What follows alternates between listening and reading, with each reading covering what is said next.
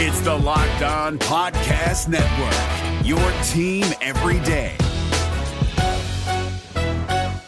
Kyle Krabs here, host of Locked On NFL Scouting. Join Joe Marino and me every day as we provide position-by-position analysis of the upcoming NFL Draft. Check out the Locked On NFL Scouting podcast with the Draft Dudes on YouTube or wherever you listen to your favorite podcasts. Who they think they're gonna beat them Bengals? It is the Locked On Bengals podcast with your hosts Joe Goodberry and Jake Lisco. Find us on Twitter at Joe Goodberry and at Jake_NFL. Please like, subscribe, and share as we try to grow this community and pump out daily Bengals content just for you. Who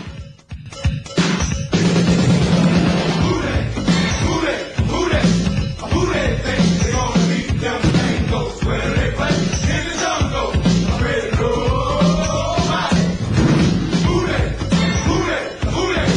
Who they think they're gonna beat them Bengals? Where they play in the jungle. What up, Bengals fans, and welcome to another episode of the Locked On Bengals podcast. Today we come to you with PFF Mike Renner from Pro Football Focus, their lead draft analyst.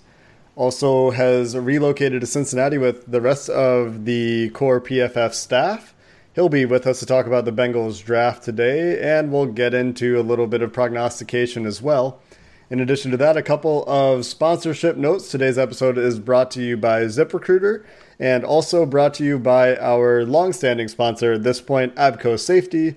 Stay tuned for more details about what opportunities you have for discounts and or free swag from those two sponsors.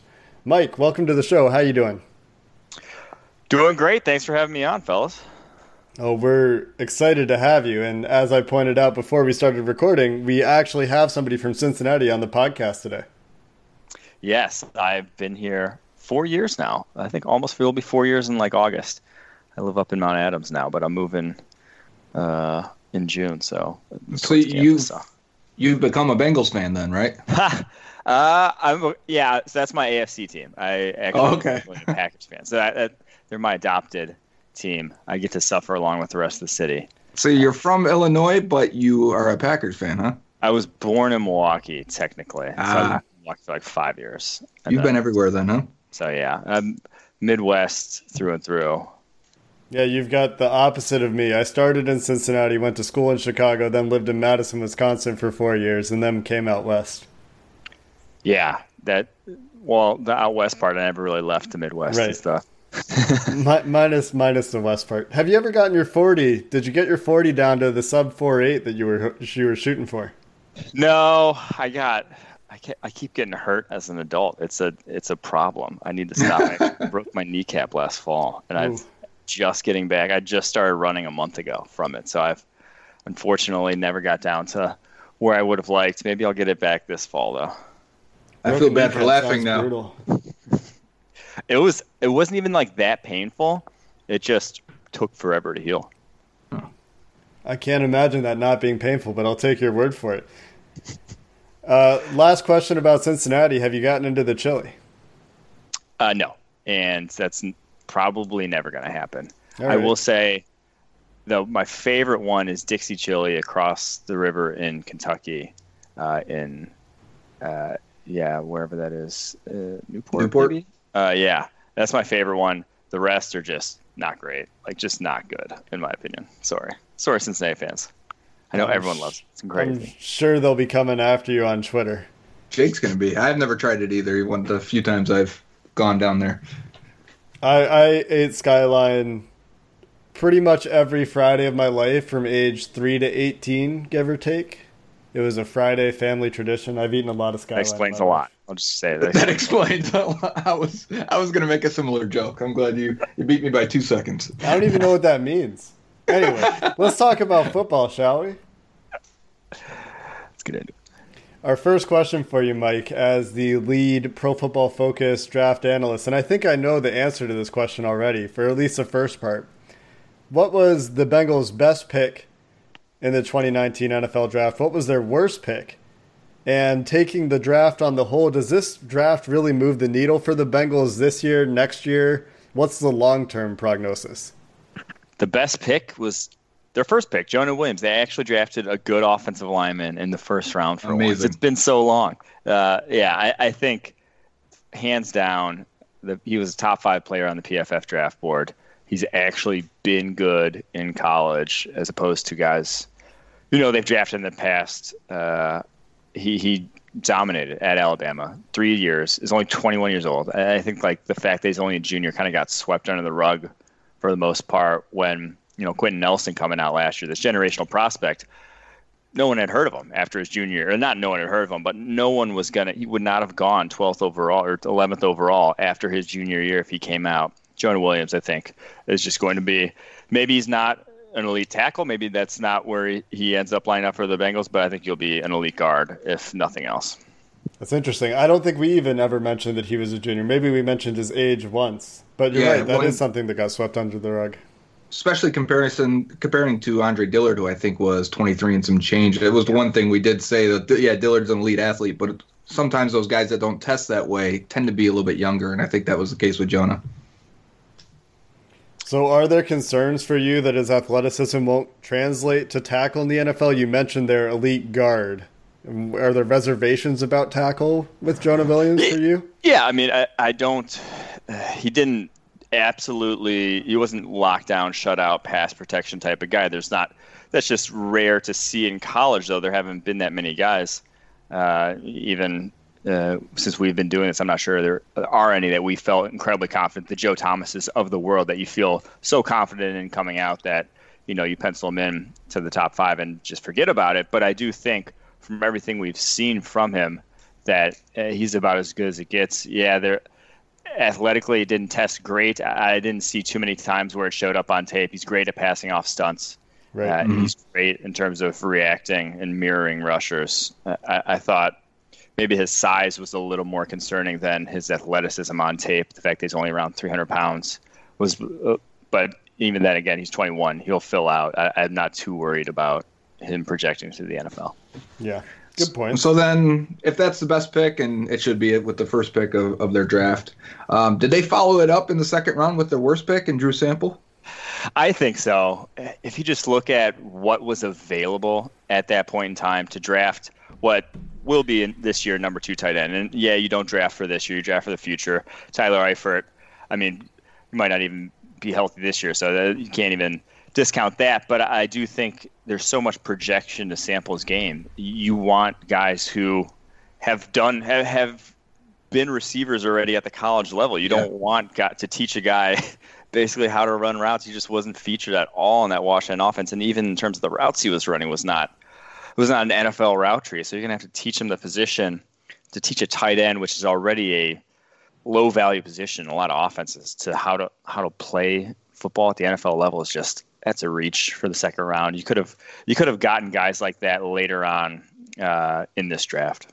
I think we've made the same argument, and Bengals fans obviously don't like to hear it. You know how fans get right after the draft when you try to find the silver lining in every pick, and we've tried to do that to some extent, but then you look at who is available right after that selection, and you start to feel a little bit worse about the evaluation, because they come back in the third round, and then they pick Jermaine Pratt, who we felt pretty good about. I know that I feel like you guys weren't as high on him as we were. I think he was our top remaining linebacker at the time we actually had Denver Curvin above him. Yeah. Because we of course borrow from your database to help inform our own rankings, but we felt good about Jermaine Pratt. So that kind of leads into the question of looking at the rest of the draft. They got a couple of running backs. And maybe, they hope they got their future Clint Bowling and Michael Jordan. Does the draft move the needle for the future, for the prospects of the Bengals going forward, or do they need to really hit a home run at some point if they actually want to get back into the conversation for the AFC North? I think it did. I think this team last year was more talented than their record ended up. Obviously, losing Andy Dalton was a big part of that, but I think this is a talented team that didn't have a ton of necessarily holes when fully healthy. Now, health, obviously, you want depth to be able to plug holes like that when guys do get injured, but I do think there weren't a ton of glaring impact needs that they had to fill. And so I didn't hate their draft by any means. The second round pick was the biggest head scratcher. After that, I thought pretty much every single other pick I can get on board with. And I do think guys like Renner, Michael Jordan, They're not going to impact this year. I don't think they're NFL ready from that regard, but this is it was a good long-term sort of vision that they had in this draft. Brian Finley as well. I'm glad you mentioned Renner because he's interesting. And when you watch him, a lot of his games are just a wash where he looks like he's a mess. But so many flashes of extreme power and explosion off the snap, drive centers backwards. My question to you early, and maybe the PFF process or how you view it, I know he wasn't graded well for you guys, and you can see that on a snap-per-snap basis and consistency-wise. But when you watch him, how do you separate a score like that where it's really poor for him in terms of PFF to, man, this guy's got talent? Like, how do you balance that as an analyst? It's always tough. I think the position has to be taken into account.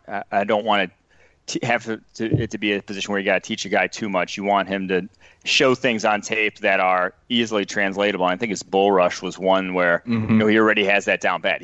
That will translate from day one. He should be able to walk centers, guards back. He has just the athleticism that shows up. But little smaller things of the game, you're obviously going to have to teach him. So we were lower on him than probably a lot of people that just see the raw athleticism, see the high-end play. But again, in the fourth round, that's where you can take those shots. I think the first 3 rounds, you can always get guys who are, I don't want to say finished products, but who don't have necessarily, who can come in, impact the game right away, who can start. And once you're in the fourth round, there's not a lot of talent left on the board. You might as well take your shots with guys like that who have that athletic talent, who have shown it on tape, who at points in time have looked like physical freaks for even whole games, but just don't have the consistency there yet. So there is a lot of refinement that needs to go on with Ren's game, but yeah, I think you just can't teach 6'5", 320+ pounders to move off the snap the way he does. Yeah. And I do think, again, the thing I touched on at the beginning, position matters. I think interior defensive line is one where there's not much there's not much coaching. It kind of is, you can be impacting the game just purely by being an athlete and getting upfield off the snap. That in and of itself has some value. Yeah, that's actually a really good point because it echoes what you said about tight end as well, where there's a lot more coaching that will need to happen for Drew Sample than a Renner by comparison. Mm-hmm. Yeah, so O-line obviously is a hugely skilled position. Tight end, a very skilled position. Defensive line, you either got athleticism enough to do the job or you don't, kind of. Right. So that kind of leads me into another question that we had talked about with disparities between where guys are going in the NFL draft and NFL evaluations versus the Pro Football Focus evaluations. And I think this is your second year, right, of producing a draft guide, or is it your third year? I think this is our third year with an actual draft guide, yeah. So with that, you've had your PFF big boards, at least for a few years, at least publicly facing. Maybe you've had them internally prior to that. In this year's draft, guys like Ben Burke-Irvin, Blake Cashman, Tavon Coney, Chase Winovich, Amani Hooker, Justin Lane, all defensive guys that I flagged for this question, went a bit later than your grading would suggest maybe they should have gone. Is there something consistent, or is it differing things from player to player? Like with Burke-Irvin and Cashman, maybe it's size. With Coney, it's athleticism. With Winovich, I don't really know. He's a little bit older. Okay, sure. He's a little bit older. With Hooker, again, I don't really know. With Lane, maybe he's a little bit raw. Yeah, so I do think a big thing about the defensive side of the ball is scheme fit. And linebacker especially, teams have sort of types that they want at the position and aren't willing to necessarily stray away from their prototypes of that position. So and then where a guy goes and what scheme he was in college, vice versa, what scheme he goes to the NFL matters a lot to how you produce on the football field. So I think linebacker is one where we've really seen it all over the map. And I think the other thing is that all it really takes, so I guess guys falling is maybe a little different than guys getting drafted higher, but a lot of times the NFL's boards are going to look very different as well. There's no real, just because a guy goes in the third round or fourth round doesn't necessarily mean everyone had a fourth round grade on him. Someone might have had a second round grade on, say, Amani Hooker, but had still guys with first round grades left on the board. So like maybe teams drafting in the third or whatever still had first round grades left on the board and they take their guy. So I do think that even if you look at NFL boards, the evaluations would be all over the map. I try not to discern glean too much information into big discrepancies on our board, just based purely off a draft position. Yeah, but you have to look back at them, right? And say, oh, man, we definitely were right on this guy. Oh, I think you look back at their performance once they're in the NFL, for sure. Right. But I don't think just chalking up a W just because, say, we had a high grade on Deontay Johnson and he goes, highly in this draft, or we had or taking a loss because we had a high grade on Jimmy Moreland and he goes all the way in the 7th. I don't think that's you don't take that right away. You wait a little bit to see how the guy actually does. Oh, man, I'm ready to celebrate right after. I feel completely different. I was like, oh, Mac Wilson, 5th round? That's where he should have went. That's how I felt about Cashman the whole process. How about those fits for Ben Burke-Irvin? Speaking of scheme fits, and just going off the Bengals for a minute, Burke-Irvin in Seattle and Cashman in New York, can you imagine better landing spots for those two? No, those will be – I just hope they see the field, though, because Burke-Irvin's behind what's his face? Yeah, Barton, and then you got – I guess Darren Lee's still with the Jets. He's still there at least for now. So we'll see if he ends up seeing the field. Cashman there. Until they trade him to Cincinnati, and then Cashman can get on the field. Come home, Darren. Like that. Yep. I got the next question here, Jake, because the Bengals have added 2 offensive linemen in this draft, Michael Jordan and Jonah Williams. Last year, they added Cordy Glenn, Billy Price. It seems like they've made a concerted effort to upgrade this offensive line, even this year, signing John Miller, who is a serviceable guard and maybe an upgrade at right guard if he's the guy. But the issue I think we're all having as Bengals fans and analysts, we're looking at it and saying, I don't know what 5 configuration is going to be the best. And maybe it's going to play out during camp. But, Mike, what do you see happening? And who do you think would be the 5 best? Where would you put these guys? And remember, Christian Westerman exists. You're just going to steal it. I would say Christian Westerman starts at right guard. I do think he is honestly one of their 2 best guards on this team. Clint Bowling, obviously. We've said the same, yeah. At left. So Cordy Glenn left tackle, Bowling left guard, Price center, Westerman right guard, Jonah Williams tackle, Bobby Hart nowhere near. Oh, you're preaching to the choir there. Yeah. But does that sound like a capable line? I mean, does that to me, on the paper, if Westerman wins that job, then you feel really good about the interior guys at that point. That should be a much improved line. No, and all you really need, you just can't be awful like they have. You just can't just have your tackles be, just exactly turnstiles. You just can't have that. Like Andy Dalton just needs a little something, and I think we've even seen it in our passing grades. And just teams with average lines are enough to facilitate elite level offenses. Yeah, they just need to get there. They've put a lot of resources to getting there. I think this is the year they finally creep back up there. Yeah, and Alex Redmond is a guy that I think we kind of forget. He gave up a lot of pressures at a high rate at right guard. And you got those 2 next to each other on the same side of the line. That was disastrous. Yes. And now Cordy Glenn wasn't the best last year either, and he dealt with injuries again. But if he turns out to be your weak link, if you can actually figure out Jonah Williams at right tackle and a good right guard, I agree. And if Billy Price gets to at least decent level play, average level center play as a first-round pick is expected, I do think this could be a much improved line.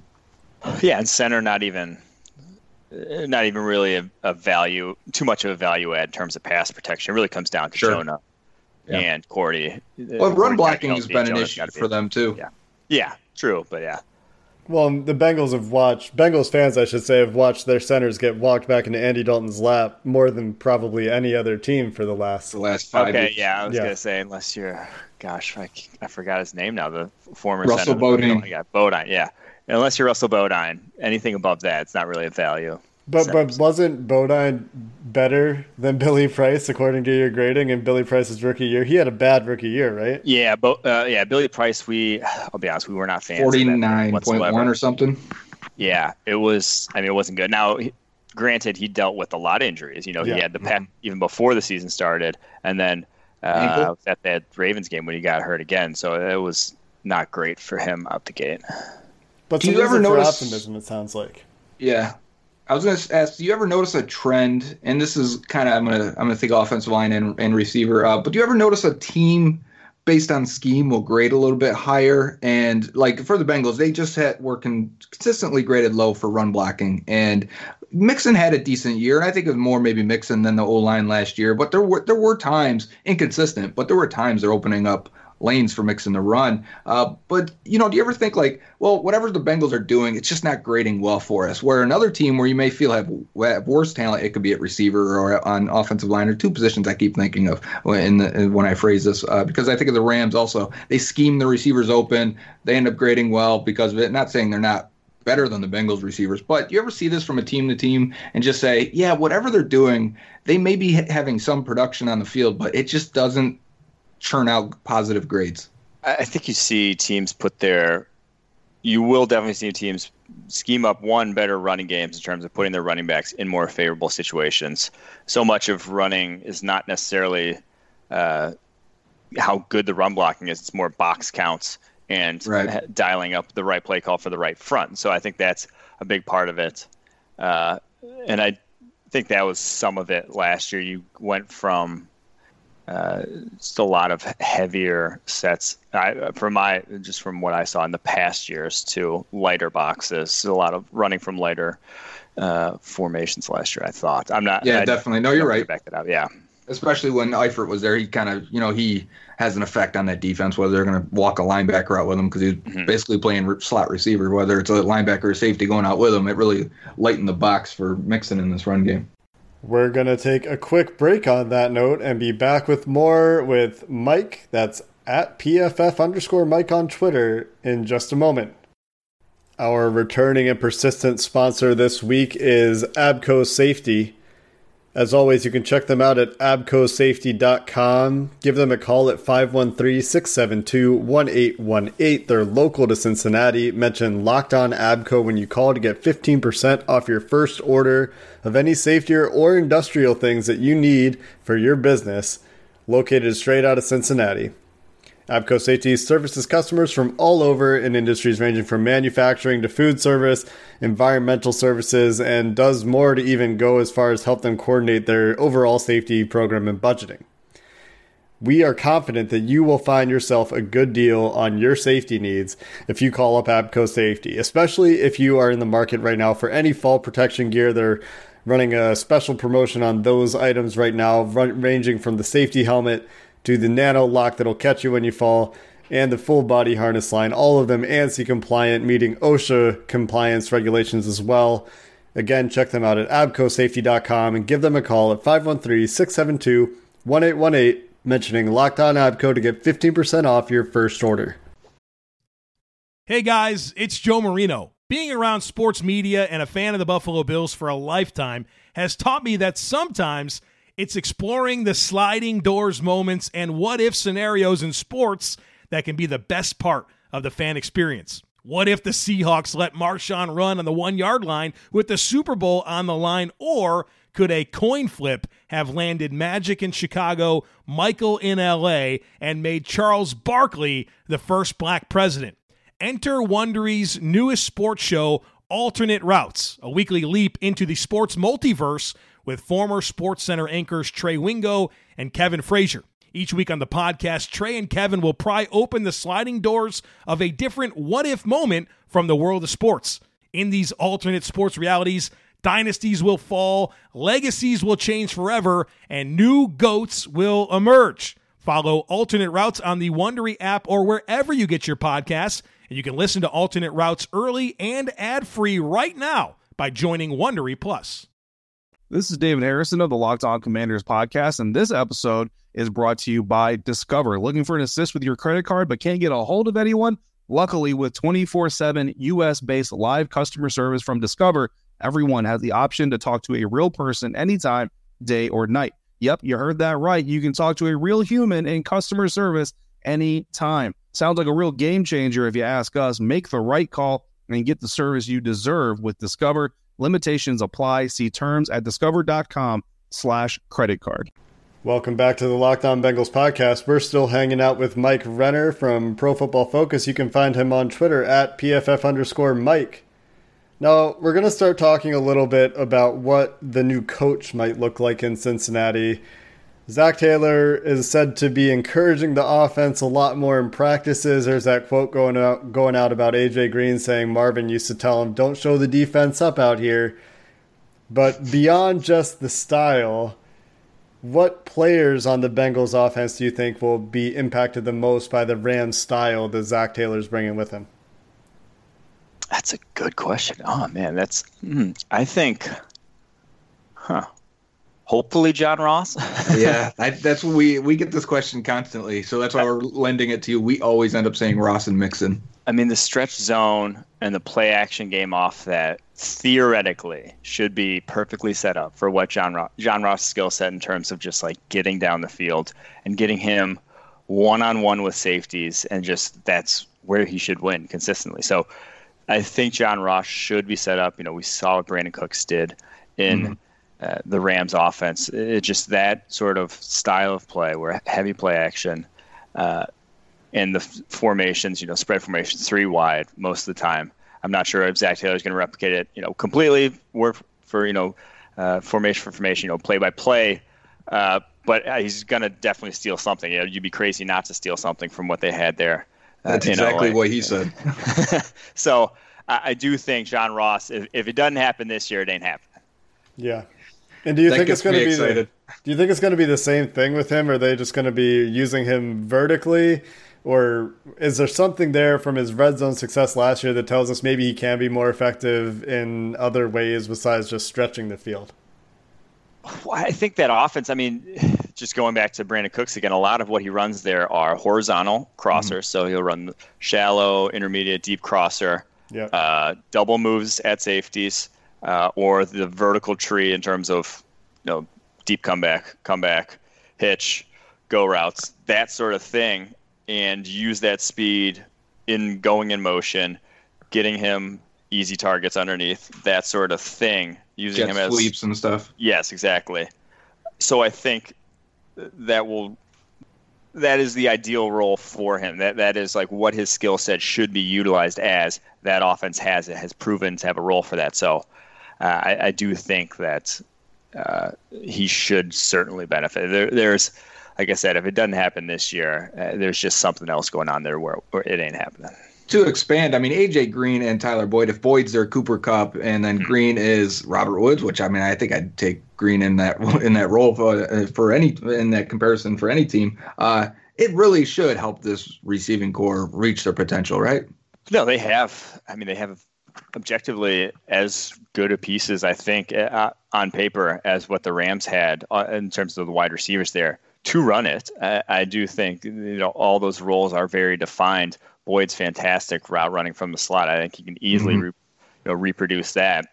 It's more a case of how a lot of offensive success is dialing up right play at right time, being the play calling can't just sweep that under the rug. That's a big reason why guys like Shanahan, McVay have success, is their play calling. So I do think that will be tough to replicate, but I do think the offense is set up well for the talent they have. That's a good feeling for the future, especially for Bengals fans who have been listening to us. Yesterday, we did or 2 days ago now, we did the schedule. We walked through each game because we were delinquent on getting to a schedule review, and we came up with an over-under for the Bengals at 6.5 wins. 16-0? Oh, 6.5. This is the real. This is the okay. We're not a very optimistic podcast, you could say. Well, you haven't gotten much reason to, but I will say 6.5. I would throw the over there, just personally, and I'm not trying to pump any tires here, but I pumping think them. Talent-wise, they have more than 6.5. I think last year the scheme, the coaching was all working against them, and more on the defensive side of the ball. But I do think a lot of things were going against them, and obviously the quarterback getting injured. I thought it looked early in the season, this looked like a playoff team. It looked like a 10-win team, and I don't think there's not a lot of places on this roster they've gotten worse, over the course of the offseason. So I do think if health sort of swings back in their favor, 6.5 seems I would bet the over on that if that were the case. There you go. Mike Renner says the Bengals will win more than 6.5 games if they're healthy. But health has been an issue for them since 2015. 2015, they were extraordinarily healthy until Dalton broke his thumb. They almost beat the Steelers in the playoffs even without Dalton. Almost get a second and third round pick for AJ McCarron, and then everything falls apart. Everybody starts getting hurt. Tyler Eifert is the most tragic player in the NFL. Yeah. And then outside of that, injuries just everywhere. And then Terrell Austin comes in. Did you see significant differences from a scheme perspective that you recall? I mean, I think everyone did when Marvin Lewis took over from Terrell Austin. I couldn't tell you specifically. All I know is I thought the scheme last year was pretty poorly suited. They just hung their linebackers out to dry. If your linebackers are that bad in coverage, blitz them every single time. There's no reason not to blitz them every single time. They're having them cover is doing you no good. Take a page out of the Patriots playbook and just play to your guys' strengths instead of making them cover, a third of the field every single snap.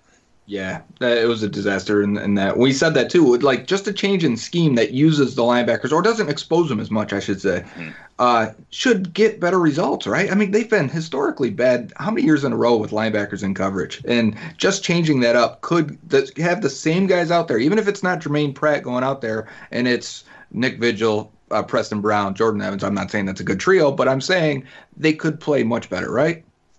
Yeah, I mean, I think you have the talent to play a lot of man coverage and a lot of man or blitz combo sort of coverages with William Jackson and Drake Kirkpatrick on the outside. I think that's where their strengths lie. So I think play to those, use those guys in that role. When a lot of the worry about when you play man coverage is your guys getting exposed down the field. Now Drake Kirkpatrick has issues, but I don't feel too worried about William Jackson getting exposed down the field. Kirkpatrick's really turned it around in his career of late. I'm not I think that is the least of my worries. The worry is just getting nickel and dimed with that linebacking core. Yeah, I agree. And what do you think about Jesse Bates' future? Do you see? I want to see him turn into an Ed Reed somehow, but what do you think his ceiling is? He had a great rookie year, and for many people, it kind of came out of nowhere to some degree. No, that was for rookie safeties. Usually, there's a pretty steep transition. Even Jamal Adams didn't grade out amazingly as a rookie, and we even here at PFF were like, this dude's NFL ready as it gets. Still had a rough transition. It's tough because they're asked to do so many different things. You're asked to just do so much in a defense as a safety. You're asked to execute tons of different roles compared to like a defensive lineman where it's just like two roles and run defense and pass rush. So I do think that you'll just the sort of the learning curve we've seen for safeties is upward trajectory after year one. A lot of guys take a big jump. Landon Collins comes to mind as one who went from terrible year one to one of the best safeties in the NFL in year two. And I think Bates, I love his hips. Some of the smoothest hips I've seen in a safety position. Has very good instincts and feel for the position as well. So it would be as good as he was year one. I think they have easily the best safety since Reggie Nelson on this Bengals roster. And the class last year, right? The safety class just had a really good year as rookies. Yeah, I mean Derwin was. I think everyone was kind of like Derwin's legit, but yeah, for Bates, Justin Reed, right? As well. Yeah. So maybe we're seeing a change, right? Because I always thought safety was maybe like the weakest positional position on all of in the NFL in the league. You couldn't get safeties, right? Now you see last year it started it too in free agency. Some good safeties sat there a little while. There's even been that happened this year. Maybe safety is transitioning a little bit to more of a friendly position for college players to make the transition into the NFL. And I think they're getting better athletes. They're getting bigger guys. They're getting guys that are more dynamic. What do you think about that? Well, I think the college offenses you have to face, like they're asked to do a lot in college as well. But I think it's tough to evaluate because a lot of it is you don't know what necessarily they're being how they're being coached to execute different things, and because it's so dependent on the players around them, the safety position in terms of when you pick up a guy, when you pass off a guy, that sort of thing is more, it comes into play way more at safety. So it is a difficult position to evaluate, but I do think they're coming into the NFL more ready than ever with the offenses, the high, that they're fit, the sort of spread passing offenses that you're facing at the college level. And with that, we'll take our last of our 2 breaks on the show. We'll be back in a moment to talk about how PFF translates its data to the NFL and more. Stick with us. We know it can be hard to find the right people to hire, But there's one place you can go where hiring is simple, fast, and smart. A place where growing businesses connect to qualified candidates. And that place is ZipRecruiter. Check it out at ziprecruiter.com/lockedon because our listeners right now can try it for free. If you need to be sold, ZipRecruiter sends your job to over 100 of the web's leading job boards all at the same time, and they don't stop there. With their powerful matching technology, ZipRecruiter scans thousands of resumes to find the people with the right experience and invite them proactively to apply to your job. As applications come in, ZipRecruiter analyzes each one and spotlights the top candidates so you never miss a great match. In fact, it's so effective that 80% of employers who post on ZipRecruiter get a quality candidate through the site within the first day. Right now, Locked On Bengals listeners can try ZipRecruiter for free at this exclusive web address, ziprecruiter.com/lockedon. That's ziprecruiter.com/LOCKEDON. ZipRecruiter, the smartest way to hire.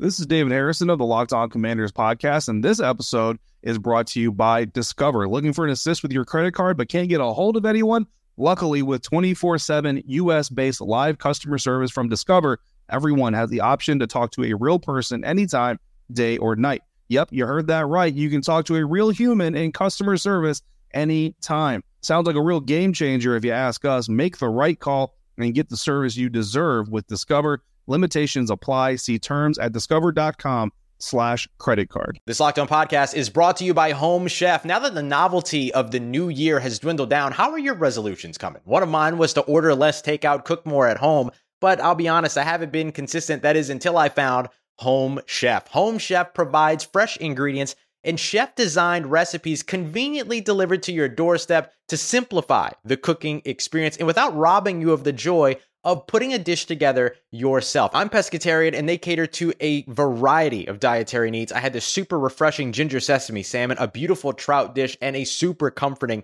shrimp and vegetable orzo dish, all of which took me less than 30 minutes to put together. For a limited time right now, Home Chef is offering all of our listeners 18 free meals plus free shipping on your first box and free dessert for life at homechef.com/lockedon. That's homechef.com/lockedon for 18 free meals and free dessert for life. Homechef.com/lockedon. Must be an active subscriber to receive free dessert. Welcome back to the Locked On Bengals podcast. We are joined by PFF Mike Renner, and you may know him best from The Bachelorette, and he scored a touchdown in a flag football game. Am I right, Mike, that you scored on that, right? It was real football. We were actually tackling. Oh, was it tackling? Man, I must have completely wiped that from my memory. And I would hope that no one knows me best from that. I would really seriously. If you listen to this, and that's what you know me best for. I've not been doing my job well. Who was the NFL player that was there? He's a tight end, right? Clay Harbor. That's it, Clay Harbor. He seemed like a nice guy. The guy who's the Bachelor this past year was also Colton Underwood. Played not played in the NFL, but was on NFL rosters. Yeah, I remember that. That was not that to say that's what you're most known for, but I would say that had to have helped you in your own Bachelor life, right? Yeah, actually, my girlfriend at the moment saw me on that show. That's how we met. That's a great story. Yeah, that's the best outcome you can hope for. 2018 love story, yeah. There you go. Jake, what do you got for Mike? Well, now I want to talk about The Bachelorette, but we'll talk about football. So you are now in charge of the Pro Football Focus draft analytics stuff as an umbrella. And I'm probably not articulating that the best, but in the series leading up to the draft on YouTube and on Twitter and on the website, I think Steve and Sam are the ones that I remember at least were talking about some things that have correlations to NFL success. And some of the noteworthy areas were QB performance in a clean pocket, true pass protection sets, pass blocking grades that were 90 or better. Are there things like that for off-ball linebackers? I think this is the one the Bengals fans might be most curious about because we know what it is for tackles. They drafted a tackle in the first round. We don't really know what we're getting with Drew Sample. And then the next biggest pick, I think, for Bengals fans is Jermaine Pratt, that they want to know, is he going to translate? So the areas we're best at the moment that we've seen translate the best are the ones that are closest to the ball. Because I think the closer you are to the ball, the less reliant you are on other players. Linebackers, cornerbacks, safeties are just going to be reliant on routes that are run in front of them. How the blocking is on run plays in front of them. There's just so much. The farther you are away from where that ball is, the more difficult it is to isolate your performance. You're just more reliant on other factors. And so I think the best where we've gotten is the true, sort of like baseball, the true one-on-one, the true batter-pitcher interactions, which is O-line, D-line pass pro, O-line, D-line run game. It's a little hairier because you're asked to be doing different stuffs in terms of executing different blocks, but those have projected better than a lot of other positions. Quarterback accuracy and ball placement has been done well in translating. And then some cornerback, wide receiver. We're just dipping into cornerback, wide receiver, man coverage. We're still in the infant stages of that. That one's tough because the routes. Guys can be good on certain routes, not as good at others, and that's it's difficult. You just don't get big enough sample sizes to isolate over that. But I do think that's so. The O-line, D-line stuff is where we've seen the highest correlation, the best projections. And is there a general correlation that you found between the player's college grade and their NFL grade, even if it's not a very strong one, or is it not so translatable just because of all of those unknown factors?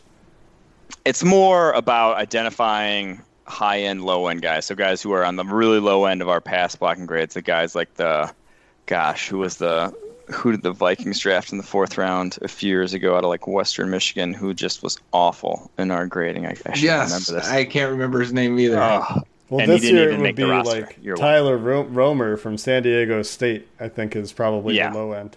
Yeah, would be the low end this year, where it's just like, he never did it. And if a guy's never done it before, never pass blocked at a high level, and has just gotten beaten in college, there's a good chance he's not going to learn it once the guys get even tougher to block in the NFL. So that's kind of our thing, is identifying the high end, low end. This year, Dalton Reisner was a guy on the high end where it's like he's just been extremely good at not allowing pressure. Maybe it doesn't look pretty, but when a guy does that, we feel good that he's going to work out in the NFL like we would have drafted him before.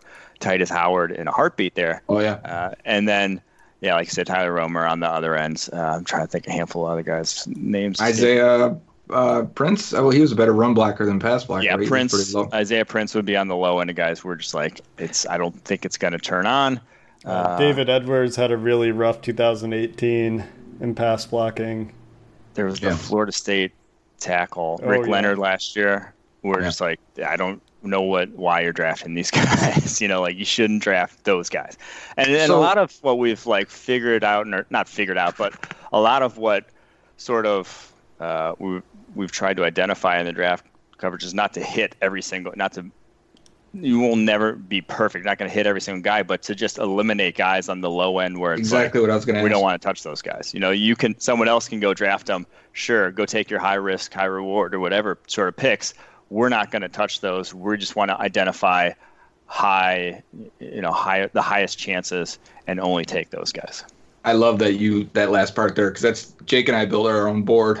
We did it this year, and we've built boards in the past, but this year our focus was to try and eliminate risk as much as possible. And you see people do this with combine testing and pro day testing, and you can say, well, if this guy didn't pass this threshold, chances of him hitting are extremely low. I like the idea of using PFF for that. Also, if a guy's never been able to pass block, I should just eliminate him now. You see teams' boards, they can have 120 guys on there. There's no reason we should have all 300 players on there. We should eliminate those guys that, and if someone else takes them and they hit, great. But the risk was just too great for us. Exactly. I think that's the biggest way we've been looking at. That's sort of shaped my way of looking at things. It's not necessarily hits. It's sort of range of outcomes, looking at the range of outcomes and the probabilities of outcomes instead of just pure hits and misses, looking at from that perspective instead of, I think is going to give you a better process in the long run. I think that's the direction we've gone too, and we've taken it. We're using other factors. So, for example, the Alabama running back Josh Jacobs, his production is unprecedentedly low for a guy you're expecting to be a first-round running back. He has everything you want to see on tape. He even graded pretty well for you guys, but he just didn't carry the ball. So the odds of him succeeding, he would be an extreme outlier. And he has every chance in the world, and I think he'll get every chance in the world in Oakland to prove that wrong. But that also actually hurt Nick Bosa on our board quite a bit, just because he didn't play his last year of school either. Mm-hmm. I do think it's also about identifying the relevant statistics. So which is purely, attempts. Is that really indicative of performance, or is that more indicative of, are there other factors limiting that sort of thing? I don't know, that's where we're trying to drill down to what actually is the stat or the something like clean pocket performance. What actually is the thing that matters most, and not just using basically just because we have a stat doesn't mean it's, a guy's good at it doesn't mean it's valuable in any projection form. Oh yeah, I think we're absolutely better. Yeah. Right, and we're in our infancy as well as trying to figure out what's important and what's not. And the NFL, I'm sure, has much smarter mathematicians than the two of us trying to figure. You hope, but then they have smart people. They do have smart people. Of course, right? Yeah. And I'm not referring to us. We've met a ton of smart people inside NFL teams for sure. All right, last question for you, Mike, is going to be about undrafted guys, specifically the one to highlight for the Bengals is Stanley Morgan Jr., the wide receiver out of Nebraska. He probably, for us, came out around a 4th, 5th-ish round grade, ends up undrafted. Should we be feeling good about that? I truthfully just never saw it with Stanley Morgan, unfortunately. I basically said he didn't even make our 250 draft board. I just didn't see him separating down the field. I know some people liked his route running. I was never too impressed with it. I didn't see any sort of explosiveness in his routes. I think he can win all right in the underneath tree, but I didn't see after the catch ability. There wasn't a lot on tape that I really liked watching him, and the production was solid. I don't think it was anything exceptional in our grading, so I'd gladly be wrong, but I did not care for anything about his tape. I think the NFL definitely agreed, though. He went undrafted. Yeah. So it was just the downfield separation. I just never saw it. There just were no routes where he ran down the field at a high level that got me too excited. So should he be in the slot then? When you have a guy like that, a prospect like that doesn't separate downfield, is that an indication that would be his best role? Because he's fairly stop-start is fairly good. Change direction ability was fairly solid, but I just didn't think he was particularly explosive. So truthfully, I don't think he's cracking PT anytime soon. Was my take. And he's 6'2", 202 too. The Bengals, the reason that we've talked about this from a Bengals perspective is their wide receiver room feels pretty shallow. They're waiting for another step from Cody Core and Josh Malone that may or may not come. So we talked a little bit about Stanley Morgan as maybe a surprise to challenge for a roster spot, maybe that 6th, 7th receiver. There were people that liked him a lot more than us. Yeah. But yeah, I just didn't see it. Fortunately. Fair enough. Who is your highest ranked player that wasn't drafted, and why was it Tavon Coney? He had a marijuana possession. I think that may have impacted him. He was also not a good athlete, and realistically, probably too high on him in retrospect with his athleticism.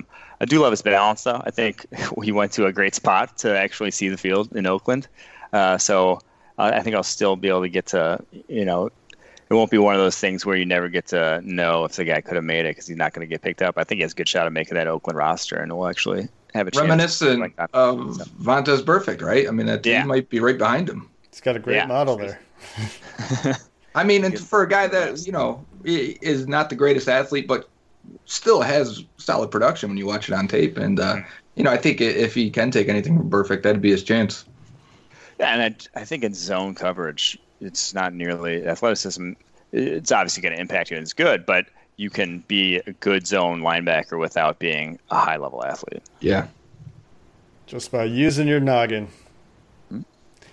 Well, I think that's going to do it for this episode of the Locked On Bengals podcast. Thanks so much, Mike, for joining us. We really appreciate the level of insight that you're able to bring from just a different angle. PFF still not thought of as traditional, I think. but something that we really like and we hope our listeners do too. For sure, fellas. Thanks for having me. This interview and this episode were brought to you by Abco Safety. You can check them out at abcosafety.com and give them a call at 513-672-1818 for a 15% discount off your first order when you mention Locked On Abco. And that was Mike Renner of Pro Football Focus. You can follow him on Twitter at PFF Mike, and I highly encourage you to do so, along with the rest of the PFF crew, PFF Sam, PFF Steve. Steve is where I was going. Those are the three big public-facing. You'll see them all on YouTube, but there's a whole list of excellent Pro Football Focus follows out there. And tomorrow, Joe, we have Brandon Thorne. Yeah, from the Athletic Denver, and he's an offensive line expert. Really one of the guys that has shaped my opinion on offensive line as much, or if not more than anybody, and he's fantastic at delivering digestible information. So I can't wait to hear him talk and actually, let him speak it rather than write it.